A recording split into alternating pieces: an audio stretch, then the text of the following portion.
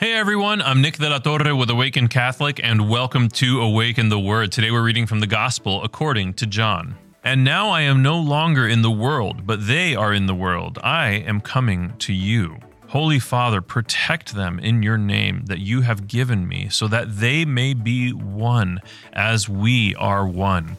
While I was with them, I protected them in your name that you have given me. I guarded them, and not one of them was lost except the one destined to be lost, so that the scripture might be fulfilled. But now I am coming to you, and I speak these things in the world so that they may have my joy made complete in themselves. I have given them your word, and the world has hated them because they do not belong to the world, just as I do not belong to the world.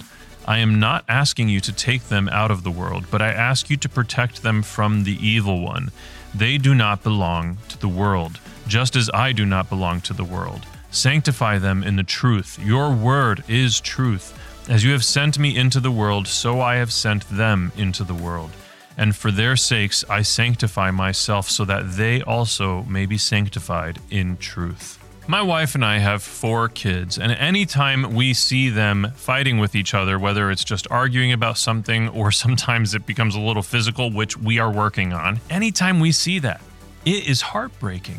Our children, our family nucleus, we see it divided, even in these small ways, and they're small children, they don't know what they're doing, but it still breaks our hearts, and you can kind of hear a similar passion, a similar emotion, a similar heartbreak in the Lord's words today. When he is concerned, he's begging God the Father, please protect them, so that they may be one as you and I are one. That's a radical thing to pray for, the oneness of the triune God, the 3 persons in one God. That oneness is an incredible mystery that we will never fully comprehend. But he is literally asking God the Father to protect us so that we can be one as they are one. And when you look at the Christian landscape, my goodness, that is not what we see. Even within the Catholic Church, there are so many petty divisions, some of them for better cause than others, but nonetheless, all of this would break our Lord's heart. And in fact, it is breaking his heart. He wants his children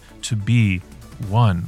My invitation to you is to do an interior analysis. What are the parts of you that are divisive? Are you gossiping? Are you judging? Whatever it is. And ask the Holy Spirit to help you to extract those demonic tendencies, those areas of your heart where you are allowing the enemy to conquer. I have been Nick. This has been Awaken the Word. And before you go, I just need you to know that Jesus loves you.